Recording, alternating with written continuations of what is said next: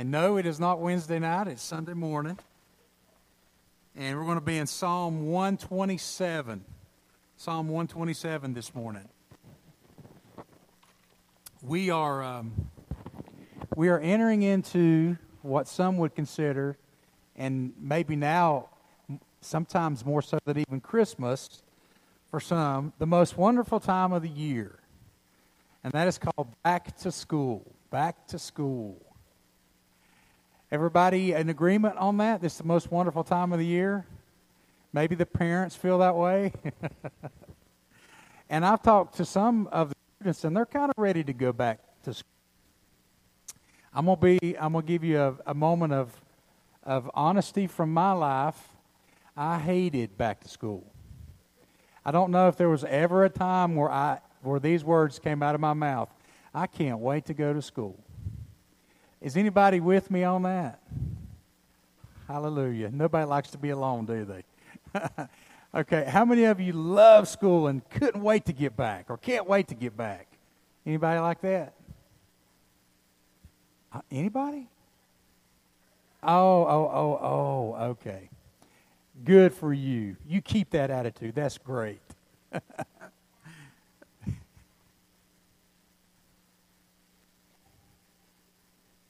Awesome. Well, I tell you what, everybody has their own way of thinking and their own way of doing things. Their own likes and dislikes, right? Because God made us unique, didn't He? Yeah, we're going to talk a little bit about that this morning. But go to Psalm 127, and what I wanted to do and what I kind of put together this morning are just some thoughts about how to get our families ready and in shape for back to school. And immediately when I say that, probably a good portion of us here are going to say, well, then this is not for me because I'm not going to school. I don't have any kids going to school, so I'll just kind of sit here and sleep with my eyes open. No, please don't do that. Please don't do that, because this is not just for back to school as anything from the Word of God. It's also going to help us with life in general. So this is something for everybody here this morning, but just kind of an emphasis on the back to school, because that is where we are at. It is that time. Until the day comes when we go to school year-round, and anybody in favor of that? You don't have to raise your hand, just something to chew on there. And as we get ready for back to school, in terms of spending money, it is almost rivaling Christmas time, isn't it? Sometimes for all the things that need to be bought. Think about it. You're buying new school clothes probably. You got to get a new backpack because the one from last year is just all tore up. You got to get maybe some new shoes for school. If your kids are in band or if they're in sports, you got to get musical instruments. You got to get sports equipment. Just a never-ending cycle of spending. And then there's that ever-dreaded school supply list where you have to go to Walmart to get one thing and Target to get another thing and Japan to get the rest of it, it seems like. And you must have this kind of a this kind of a pencil and this kind of a marker and this kind of a pen, and we only use this kind of paper, and it's just the dreaded list of supplies. And then for the year, maybe some of you are in this year where you have to buy the $100 calculator. I don't know if anybody's ever had to do that, or if you're looking forward to that, or even if they do that anymore. But, that was always, that was kind of a gauge that we used. Oh, this is the year that we have to buy the calculator. Dun, dun, dun. And then so-and-so says, I've got one, you can have mine for $10. And you take it to school and something new there's something that's been added, so the one you bought's no longer good, so you have to buy the $100 one anyway. I digress. But, we have to get ready. We have to get prepared for school. 1,000,001 things that we have to do every year to do that. But what I want to focus on is how are we getting prepared spiritually for school? How are we getting prepared spiritually for life? You certainly expect me to say something like that because we are in church, right? But it is so important. And, we really do go all out in trying to make sure that our kids have what they need. And we will almost go to Japan seems like, to make sure that they have what they need. But are we making sure that they have what they need in their spiritual life, in their walk with Christ? Is that of importance? Is this an eye roll moment for us? You know, here we go again. Another message to make me feel guilty because I'm not the perfect Christian parent. And there is no such thing, so take that pressure off right now. But it does need to be impressed how important it is. And not just for our wee little ones, and not just for intermediate ones, but for those that are heading off to college. And maybe even more so for them because they're kind of away from the safety of home and the things that kind of keep them grounded, and they're kind of stepping out and they're on their own. And that's when a lot of temptation and a lot of trouble and a lot of stress can come into their life. And it's important. It's important that even in those moments, we are trying to prepare them for spiritually, for what this world is going to try to do to them. So let's go to Psalm 127. We're going to read several verses, beginning with verse number 1. And this will be of a help to get us started this morning. Psalm 127, verse number 1. Except the Lord build the house, they labor in vain that build it. Except the Lord keep the city, the watchman waketh but in vain. It is vain for you to rise up early, to sit up late, to eat the bread of sorrows. For so he giveth his beloved sleep, or he grants sleep to those he loves. Lo, children are an heritage of the Lord, and the fruit of the womb is his reward. As arrows are in the hand of a mighty man, so are children of the youth. So we're going to use those verses, and especially I think of that first verse, except the Lord build the house, they labor in vain that build it. How important is it for us to know the Lord? How important is it for us to have a relationship with Him, to help us and to guide us and to lead us through these treacherous parenting years, or these treacherous single and out on my own years, or these treacherous young married couple years, or these treacherous middle-aged years, or these treacherous senior years. We need the Lord. We need His presence. We need His guidance. And it's great to know that He is willing to provide all those things for us. And He wants to. Are we letting Him, though? Are we opening ourselves up to that? I've got three thoughts I want to give you this morning. And they're very simple, 3 simple thoughts that will get us thinking. And hopefully get some action going in our lives if we are being inactive in any of these areas. Now, the first thing I want to suggest to you is this. I know that homeschooling has become a popular thing and remains so even today. And for many of us, the thoughts of homeschooling, there are a million responsibilities stacked on to what we already have to do. And so it's never even a consideration for some of us or for a lot of us. But I want to suggest this to you.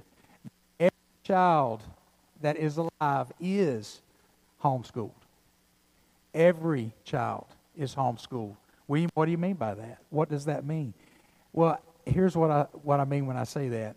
That it is not the school, it is not the school's responsibility to morally and spiritually guide your children. Even if they go to a Christian school, it is not the school's responsibility. Don't depend on them for the things that your child needs in these areas.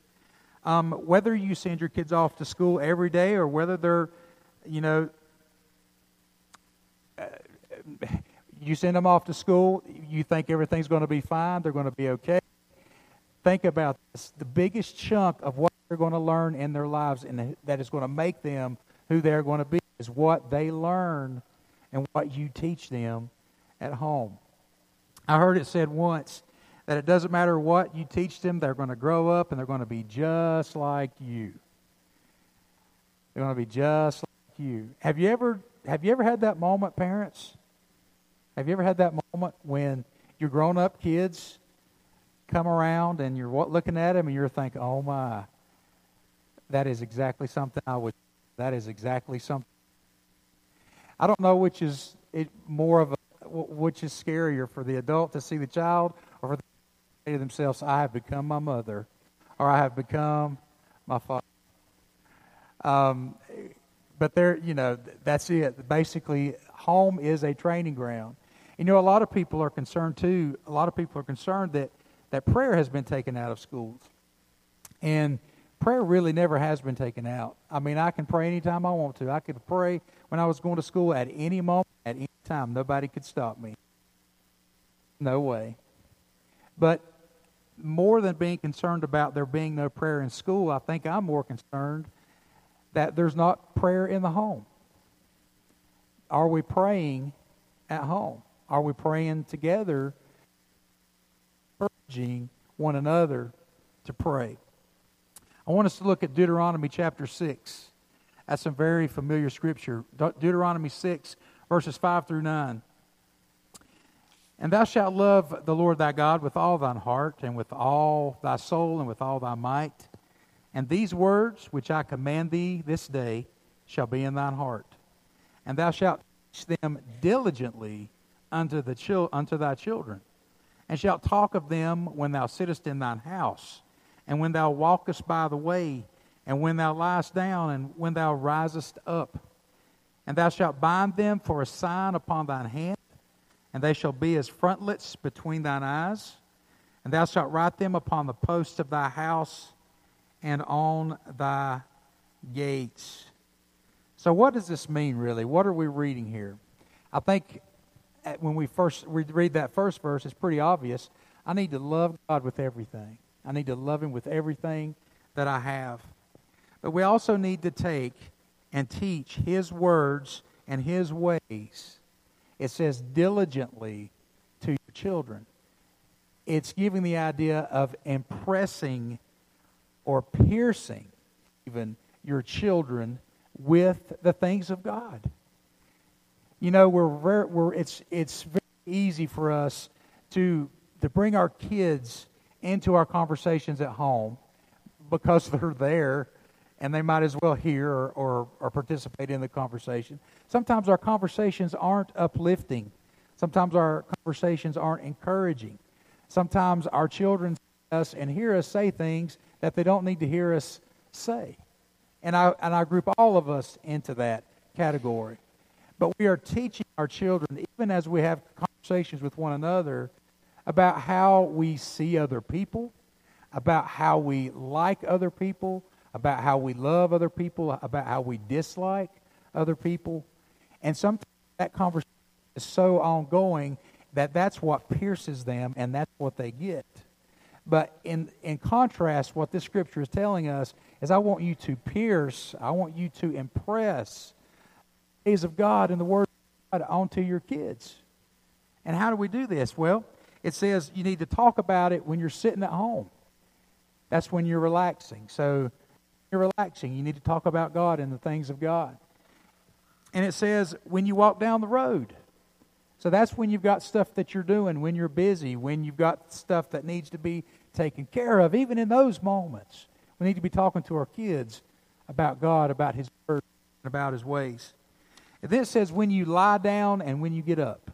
When you lie down and get up, we need to be teaching them diligently. So this gives us the idea of we need to do this like every day. And we need to be consistent in doing this every day. And then we see tie them as symbols on your hands and bind them on your heads. So what we're being encouraged here to do is go to some place like Hobby Lobby and get some crafty stuff and really flashy kind of things and write Bible verses and hang them from your wrists and between your eyes. Y'all ready to do that? Let's talk about it this way. Let's talk about our testimony. Those conversations that we're having in the home, the things that they're hearing us say, when we're concerned about something, how do we act? How do we talk about it? Do we trust God for what's going on? So in our testimony, even as we live, we are supposed to be impressing diligently upon our kids the ways and the words of God. And then it says, write them on your door frames in your houses and on your gates. And the idea here is to let it be known to anybody who enters your house and comes through your front door that you are a believer and that you believe in the name of Jesus Christ. This is so for the neighbor who comes by to borrow a cup of sugar. This is for those from work who may stop by after work and fellowship with you. These are for the Jehovah's Witnesses and the Mormons who may knock on your door and ask you questions about this thing about being a believer. Let it be made known that you are a believer and why you are a believer. So none of us are being let off the hook here. None of us are. It is that important. I need to be reminded. I need to read. I need to study. I need to pray because my mind wanders. Prone to wonder, Lord, I feel it, as the hymn says. Prone to leave the God I love. This past month, really, a couple in the Christian community have taken to social media. We talked about this during practice this morning. Have taken to social media and they have talked about how they have left the faith or fallen from the faith or they no longer believe. And they have a responsibility because some of them have 4 million followers. And the word that they're putting out is, I just don't know. I just don't believe. Well, if you have 4 million followers, you better know. And you better believe. We said, to whom much is given, much is required. And if you have an audience that is listening to what you have to say, it better be coming from this right here. Because this is the only stuff that's tried and true. You may have an opinion and you may have a thought. Quote it as such. But use the Word of God when you want to give truth to the masses. Truth to the world. And we need to pray for these individuals. From us, because they were never a part of us to begin with. So pray for people who are leading worship and leading churches in this world. That they are getting their stuff from here. This is where it needs to come from. And you can talk about how it's relevant to culture if you want to, but don't let culture be your Bible. Don't let this world be the volumes that you take your truth from. This is where we get our truth from. And that's the importance that is trying to be impressed here in this scripture. And what that means too is that the truth and the life and the message that we are giving to our kids, it's got to be something that we have ourselves before we even try to pass it on to them.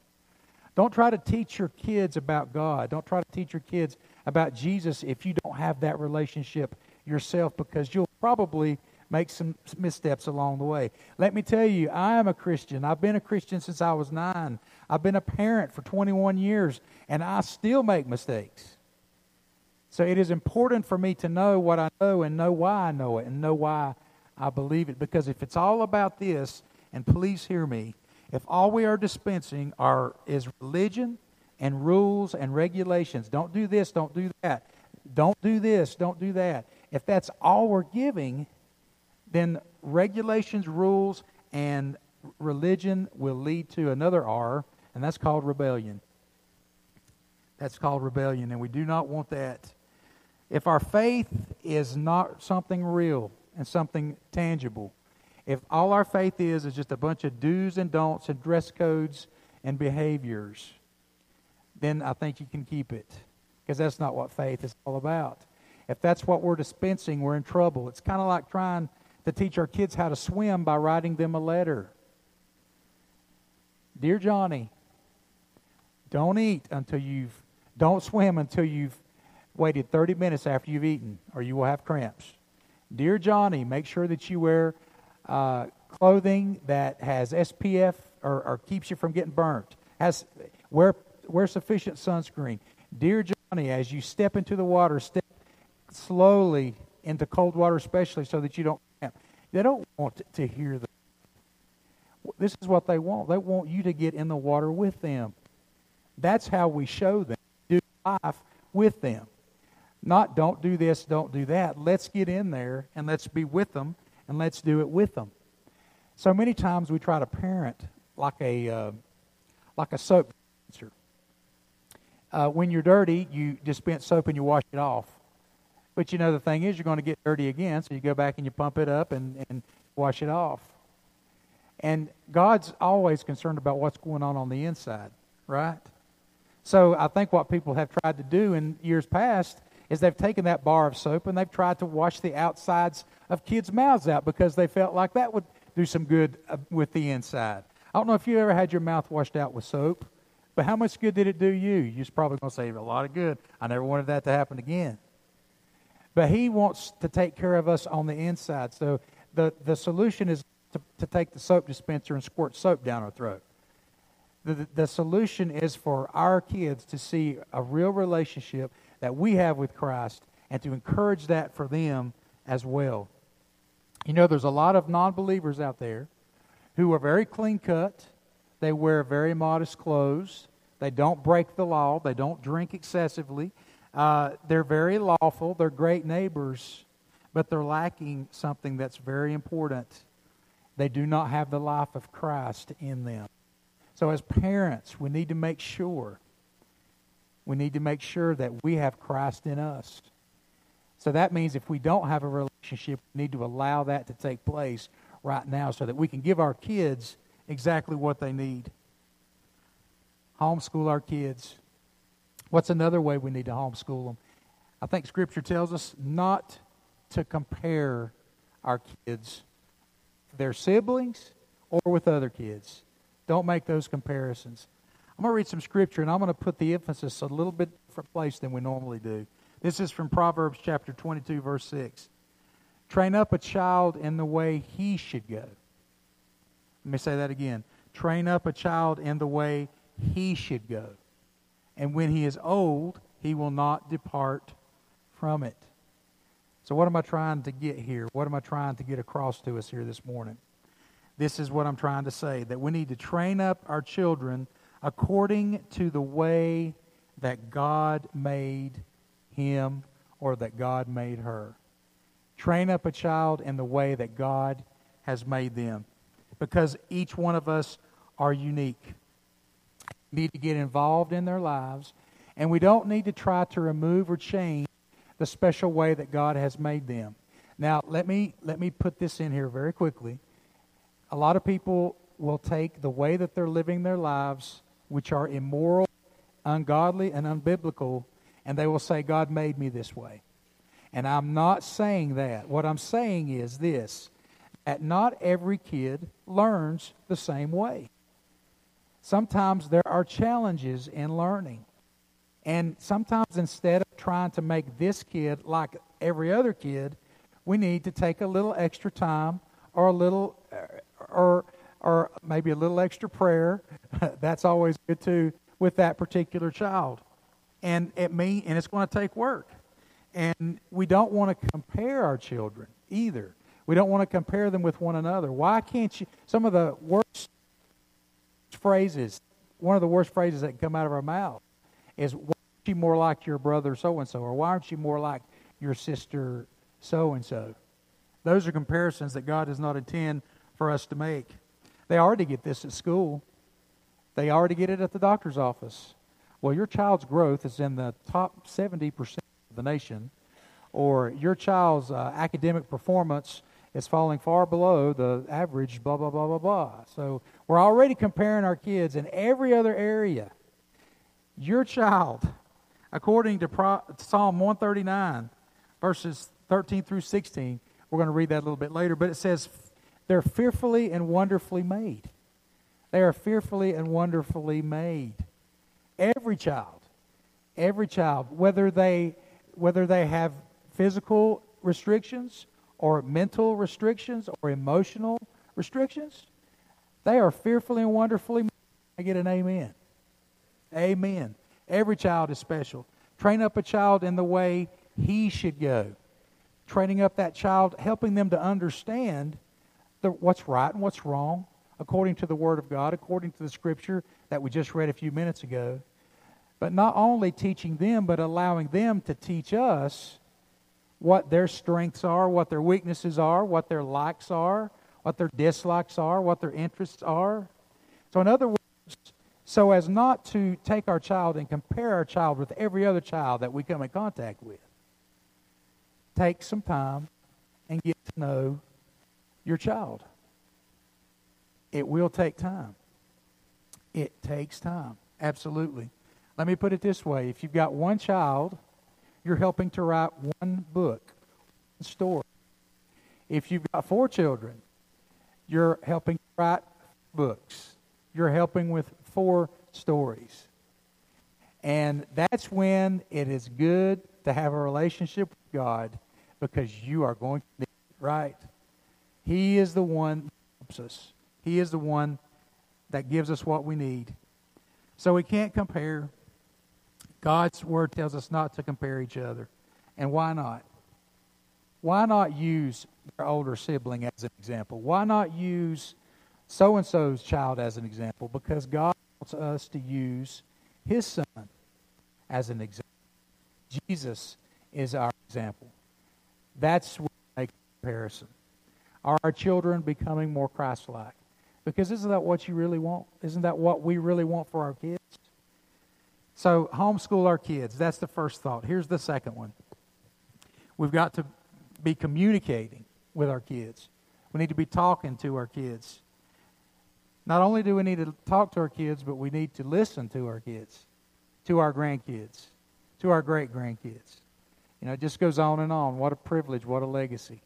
But we need to listen. And when we don't communicate, things can get really dangerous. And it's important for us to stay on top of what's going on in our kids' lives. What kind of books are they using in school now? Who are their teachers? What kind of projects are they going to be responsible for this year at school? What are they learning at church? What are their teachers at church teaching them? What are they learning at Scouts? What kind of things are their coaches saying to them while they're at practice? So, and then support the kids in these things as well. Support them in the things that they do. Support them in their projects. Support them in their recitals. Support them in their games and their tournaments and things that they're involved in. Find out what they're taught at school. Who are their friends? Who are they remaining friends with? Why have they stopped being friends with so-and-so? What do they enjoy? What are they not looking forward to? You know, some of us would take these questions and not be able to answer any of them because we're not communicating with our kids. And some of us would say, oh, well, I try, but they just won't communicate back. Well, here's what we do. We keep trying. We keep trying. And we remember how God put the family together, that it is not the children that run the home. It is the parents that train up the children. Because that's the responsibility that God has given us. It's not because, hey, I'm just super duper parent and everybody should be the parent that I am, because none of us can say that. It's not that. It's not even so much you do what I say because I told you to and that's what you have to do kind of stuff. Now, we've all used that, and that might be effective in some situations. But, you know, we need to communicate with our kids, and we need to talk, and we need to have technology-free conversations, you know, where they're not texting while they're talking to you, or while you're not reading emails while they're talking to you on your phone. Let's put them down. Let's talk. Those things are really important. And if that, you know, that way, as we begin to communicate with them, they're going to be able to come to you and ask the questions that they need answers for. And no topic should be off limits. Talk to your kids about what they need to know. What they need to know about what? About drinking. Tell your kids what they need to know about drugs. Tell your kids what they need to know about appropriate and inappropriate relationships with the opposite sex. Let them know. Talk to them about it. There's plenty of help out there if you don't know what to say or how to say it. And there are plenty of parents in here who have been through it. And we need to come together and help each other out in that respect. That's what we're here for. But communication is so important. And we go back to the scripture that we read. You know, we need to teach them diligently. And we need to talk to them when they're sitting down and when they're walking and when they're lying down. And, you know, we need to teach them these things through the conversations and the communication that we have. And here's another way to communicate. And this is how we communicate with God. It's through prayer. Do we ever pray with our kids? Do we pray together with our kids? Is that something that's important for us to do? I'm talking even beyond. Now, these are stepping stones. You can certainly pray the "now I lay me down to sleep and God is great, God is good" prayers. But how about this? How about praying with your kids about tests that they're taking? Has your child ever come and said, "Hey, I need you to pray for me. I've got a test coming up and I'm really concerned"? Take that moment right there to pray about it. How about bullies? Pray about bullies. Pray about sports. Pray about anything that they want to pray about. And live this life together and communicate with one another. It's so important. Communication is so important. And I want to read a communication that took place from the book of Proverbs chapter 4. This is a father speaking with his son. And here's a guideline for us. If we don't know how to do it, let's look at the Word of God and see what it says.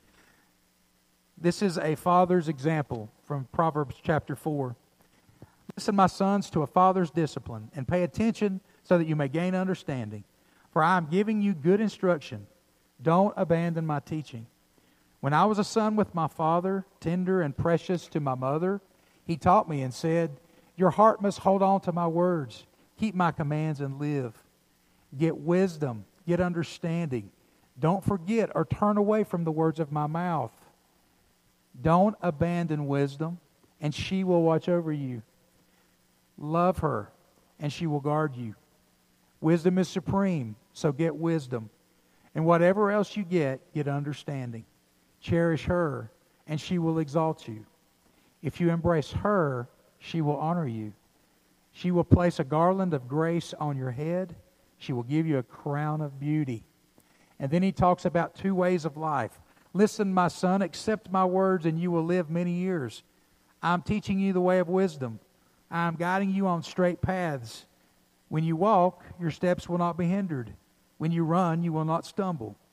Hold on to instruction. Don't let go. Guard it, for it is your life. Don't set foot on the path of the wicked. Don't proceed in the way of evil ones. Avoid it. Don't travel on it. Turn away from it and pass it by. For they can't sleep unless they have done what is evil. They are robbed of sleep unless they make someone stumble. They eat the bread of wickedness and drink the wine of violence. The path of the righteous is like the light of dawn, shining brighter and brighter until midday. But the way of the wicked is like the darkest gloom. They don't know what makes them stumble." And then he talks about the straight path. "My son, pay attention to my words. Listen closely to my sayings. Don't lose sight of them. Keep them within your heart, for they are life to those who find them, and health to one's whole body. Guard your heart above all else, for it is the source of life. Don't let your mouth speak dishonestly, and don't let your lips talk deviously. Let your eyes look forward. Fix your gaze straight ahead. Carefully consider the path for your feet, and all your ways will be established. Don't turn to the right or to the left. Keep your feet away from evil." That's the conversation that we want to have with our kids. We want to teach them and show them the right way. We want to teach them and show them God's way. We want to teach them how to keep His words in our heart and hide them there. Don't sin against Him. Are these conversations that we're having with our kids? Is this the type of conversation that we are having with them to help prepare them and get them ready? And there's one more thought, one more thing that I wanted to throw out there, and that is this. It is how important and how essential encouragement is. Encouragement is so, so important to our kids. You have to understand and know that there are enough negative forces in the world already. And if we can't find positives, and if we can't focus on the positives of our kids, then it's not the kids that have a problem, it's me, you that have the problem. So what we want to do, and please listen very carefully to these. I'm just about done. We want to teach our kids to do the best. We want to teach our kids to do their best. But we've got to leave room for failure. We've got to leave room for failure. Scripture tells us whatever your hands do, you got to do it with all your might. Do it as unto the Lord. So are we encouraging our kids when they get out there on the field to play, play like you're playing for the Lord? Does it say that? Maybe. But whatever you do, do it as unto the Lord. When you're getting ready to take a test and you're going to your parents' kids and you're saying, pray for me, I'm concerned. Say, well, take that test. You're taking it for the Lord. Does that seem to you? What's that going to do to you? How is that going to change you? Is it going to make you think a bit more? Maybe when another test comes up, you think, well, hey, whatever I do for God, I want it to be my best. So maybe I need to hit the books a little. Maybe I need to take things a little more seriously. Or maybe I need to realize that I'm not going to be graded. God's not going to grade me on how well I do on this test, but He wants me to do whatever I do as if I'm doing it unto Him. And when I do that, what I'm doing is I'm keeping Him on the forefront of thinking. And I'm thinking about God. I'm thinking about God a lot. And is that ever a bad thing? As a matter of fact, I know it's not. So we've got to teach them to do their best and to be their best, to do their best. But it's not so important, and hear this, it's not so important to be the best. Sometimes we put too much emphasis on that and too much pressure on kids. I want you to be the best. I want you to be number one. Anything else is unacceptable. I want you to have strength. If you can't do that, then you're doing something wrong, and that's unacceptable. The problem there is we're not leaving room for failure because we will all fail at some point in time. And if we feel like we're not only failing our schools and our coaches, but more importantly, we're failing you as our parents, then it's gonna be very disturbing, very troubling for us. So here's what we need to do. We need to focus on strengths. Focus on the strengths that we have and realize that we all make mistakes. But also for those of us who are so driven to be the best or to always win, let me tell you this. It doesn't matter what you're doing. If you come in last place or if you come in third place or if you come in first place, it doesn't really matter.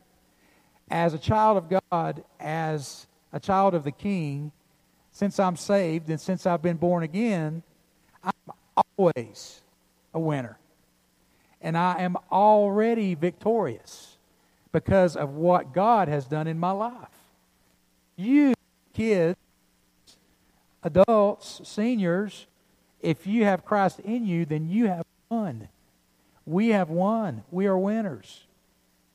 So just push back. Let God take all that negative for all your life. You're not good enough. You're worthless. Because all those we know are lies from Satan. Hear what He says. You are the fragrance of Christ to me. Think about that. And parents, let me just say this too. We need to be willing to admit when we're wrong, and we need to be willing to admit to our grandkids, to our great-grandkids. If we've done something wrong and we've made a mistake, we need to let them know because they need to see that it's okay to admit that you failed. They need to see that. What else we got? This one's so important to me, and I have this one in here. You need to laugh often. You need to laugh often. It seems like we need to laugh right now. Everybody laugh. Just laugh a little. Okay? We need to laugh a lot. Scripture tells us, I think it's Proverbs 17:22. I love this verse. I don't know, this may be my life verse. A merry heart doeth good like a medicine. How many of you felt better after you have just laughed? You couldn't hardly breathe. I said breathe with an F. Breathe. Think about that. Have you ever laughed so hard that you couldn't catch your breath, and you laughed so hard that there weren't any noises coming out of your mouth, and it was almost like everything had stopped and nothing was going in and nothing was coming out. That is such a good feeling, isn't it? It does sound, but laugh a lot. Don't laugh at somebody. Laugh with somebody, right? It's so important to laugh a lot. Our homes need to be happy places. If we're children of the King, our homes should be very happy places. Yeah, we got troubles and we got sickness just like everybody else does, but we've got Jesus. We've got so much to look forward to, day to day, but also in the future. So make your home a merry place and be fun to live with. And this kind of go back to what we just said. Be willing to admit your mistakes and laugh about them. Can you see what I just did? That's so silly. Make your home a happy place and a merry place. And, there's going to be times when you have to say no. It's always going to be. But look for ways to say yes. Mom, can I blah, blah, blah? Well, you can do this, And, that's all that psychology stuff. I think it all goes back to making your home a happy place. There's ways to tell kids that they don't need things in a positive way, and for them to see the benefits of making the better choice. Like the father that we just read about in Proverbs, he talked about two paths. Don't take the path of the wicked. Take the path that's the path that God wants you to take. Okay, a couple more, then I'm done. Treat your teenagers, and this is for those especially that have teenagers. You need to treat your teenagers like adults, but expect them to still act like kids every once in a while. Like adults. Why is that important? Because I think a teenager, and really adults as well, we can group ourselves in that group as well. When you treat a teenager or when you treat an adult like a baby, they're going to act like a baby. But when you treat them like adults, they will act like adults. And I think it's interesting, too, do you find it easier to get the little kids, the younger children, to think that you're cool than it is for the teenagers to think that you're cool? You know what I'm saying? Like the little ones think you're great. There's nothing like you. But they reach that one point, at some point, where as teenagers they look at you and they think you're just stupid. If there is some way that we could be half as wonderful as our little kids think we are and only half as dumb as our teenagers think we are, then we're on the right track, right? Something else to laugh about. But we've got to give our kids room to grow, and part of that growing is giving them opportunities to trust their judgment. Your kids are going to probably come to you for a lot of things, but there comes a point in time when you can say to them, what do you think about it? Well, what decision do you think? And give them opportunities to trust their own judgment. Because if we're teaching them and training them up the way God wants us to, according to the scripture that we've read this morning, then they're probably going to make a good decision every now and then. But like all of us, they will fail and make mistakes as well. And we encourage and help them through both of those moments. And then this one is probably the most important one of all, as we try to prepare our kids for this back-to-school time, and that is this, that your child belongs to God. And God has given you that child for a time. He tells us in Psalm 139, 13 through 16, "For thou hast possessed my reins, thou hast covered me in my mother's womb. I will praise thee, for I am fearfully and wonderfully made. Marvelous are thy works, and that my soul knoweth right well. My substance or my frame was not hid from thee when I was made in secret and curiously wrought in the lowest parts of the earth. Thine eyes did see my substance, yet being unperfect, and in thy book all my members were written, which in continuance were fashioned, when as yet there was none of them." What that's telling us there at the end is that He knows all the number of your days. He knows what you're going to do. He knows what your children are going to do. He knows everything about you, and He knew everything about you even before you were. So your kids are gifts that God has given to you. And so what does that make you want to do? Take good care, right? take good care of that gift that He has given you. And the final thing, since we understand that, is that we want to have a home where they feel secure. A home where our kids feel secure. What do I mean by that? I just want to reiterate this, and that is that your relationship with Christ is the greatest example that you can give for your kids. It's not providing them with everything that money can buy. It's not always cleaning up their messes so they don't have to clean any of their own messes up. It's not taking charge, never have to make a decision. It's not trying to shelter them from anything that might help them even. But it is your relationship with Christ. They need to see that. They need to see that. So we need to make our homes places where they can see that Christ is important to us and that we love Him.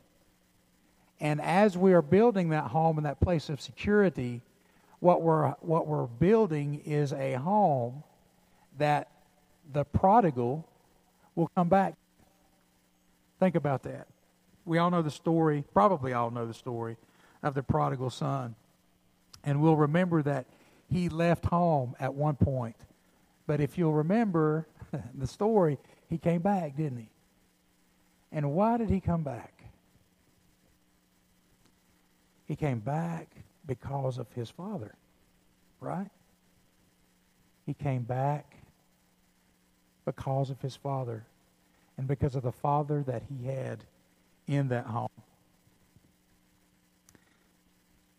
Let's be the mother, let's be the father, the grandmother, the grandfather, the guardian, the great-grandparent, whatever case your situation is, that child always feels they can come home to. I'm not telling you got to be perfect, but you got to be real, and they've got to see that what you have with Christ is real and of utmost importance in your life. And if that's the case, then His ways and His words will be heard and seen in your life, and you will be a well of life for your kids and for your grandkids and for your great-grandkids. If our children live with criticism, they will grow up and learn how to condemn others. If our child lives with hostility, they will learn how to fight. If our children live with ridicule, they will become fearful. If our children live with shame, they will feel guilt. But if our kids live with tolerance, the right kind of tolerance, they will become patient children. If they live with encouragement, they will learn to be confident. If they live with praise, they will learn to be appreciative.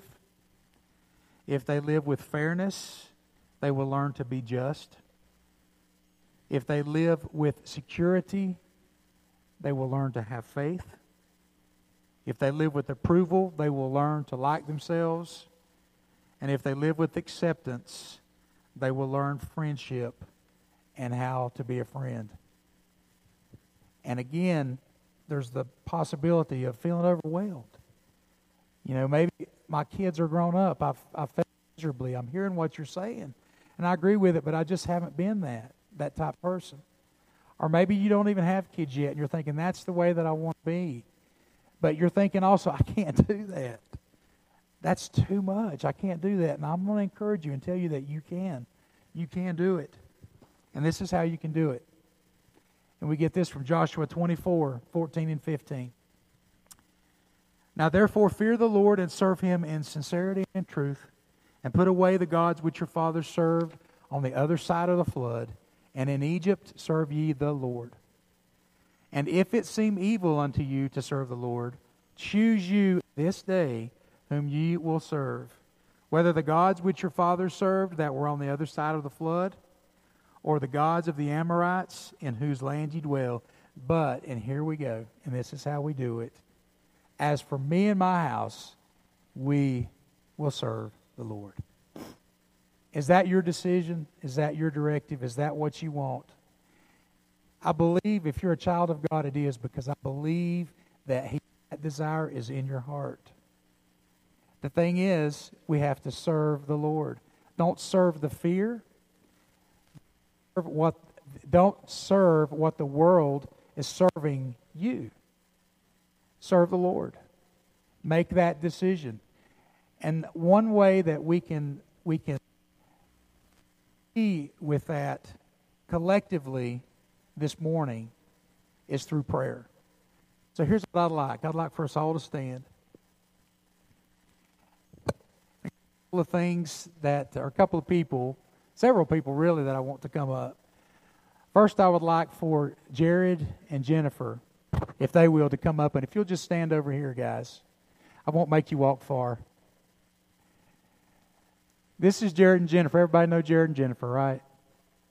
They're leaving to go to China on Wednesday to see Nate, who will be coming back with them in about 2.5 weeks, 3 weeks, somewhere around there. So this is so exciting for us as a church. I know it's exciting for them. I know Jared's looking forward to being at home and having all this traveling behind him. But we are excited for them, and we have been for a long time. And it's a privilege to come alongside of you in this journey. And we thank you for that. So we're going to pray for these guys as they get ready to travel this week and see Nathaniel. Calling him Nate, right? Okay. And next, I would like for, if you are a child or a student or a young adult that is going to be attending school this fall, I want you guys to come up here.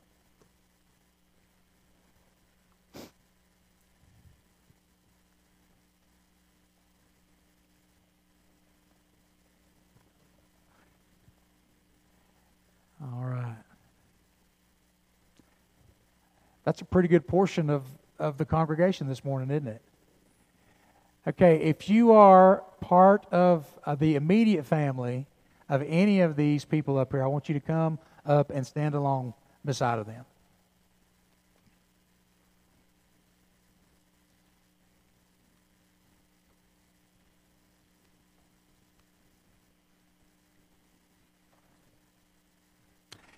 And just to clarify, Ron, you can come up here and stand with Jared and Jennifer. They're kind of going to school. Okay. Good deal. All right. Now here's what I would like for the rest of us to do. Let's come up here and gather around them. If you're able, if you're physically able to come, let's come and gather around Jared, Jennifer, and Ron and come together just all across the front of the stage here. And we can even close the gaps, guys. That's fine.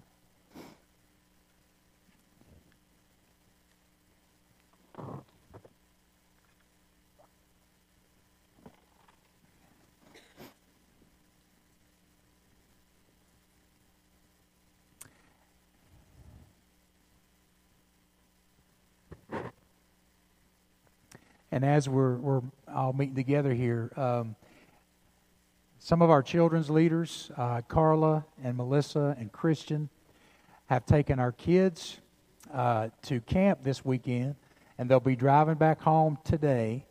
So keep them. They're here. They're already here. Well, I was going to pray for safe travels, but hey, God already answered that prayer. That's awesome. So that's where they've been, and I know they've had a great time. And let's just thank God that they did make it back safely. Okay. And here's what we want to pray for. We want to pray for these kids, these students, these young men and women. Because school is tough. We've been there. We know. They've got a lot of things that are going to come at them at once. They're going to feel at moments like they can't do it. They're going to feel overwhelmed. And we want to be that home where they can come back to talk about it, to pray about it, and we can maybe even laugh about it. And we want to be those types of homes.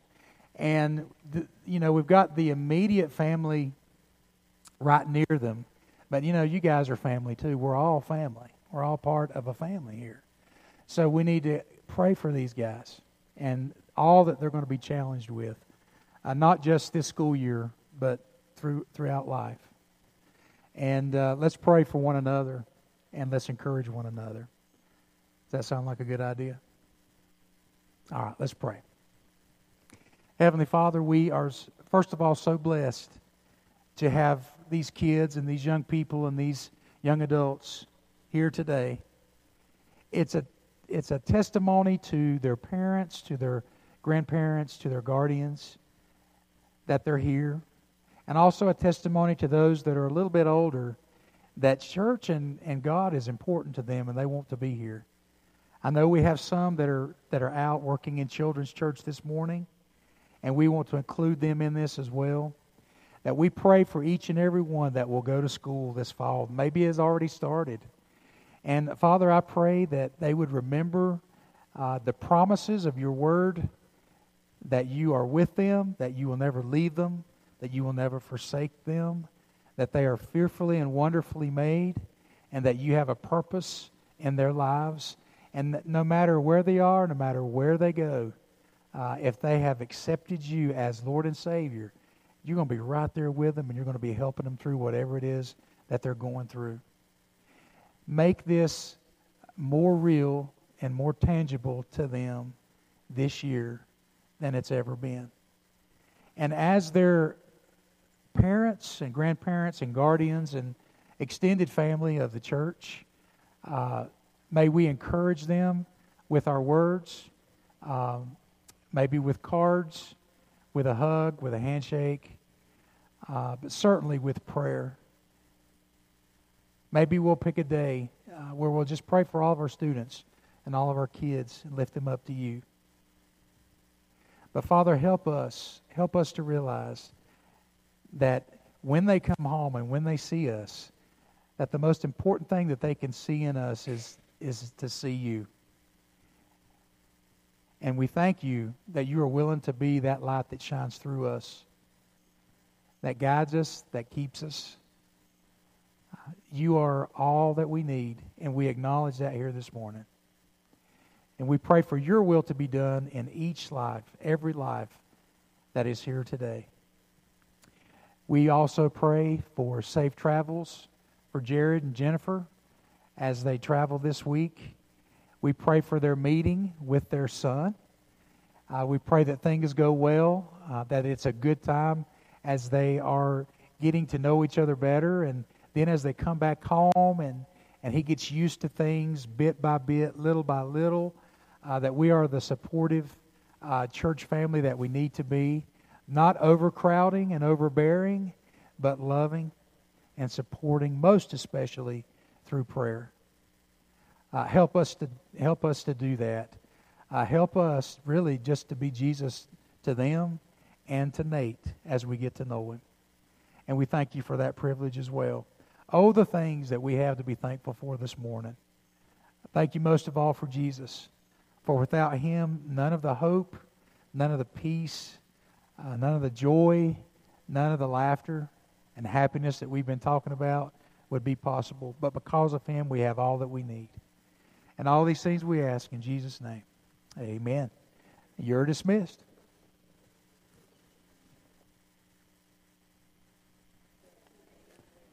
I've got one more announcement to make that I failed to make. Next Sunday, we will have a baptism service in the morning service.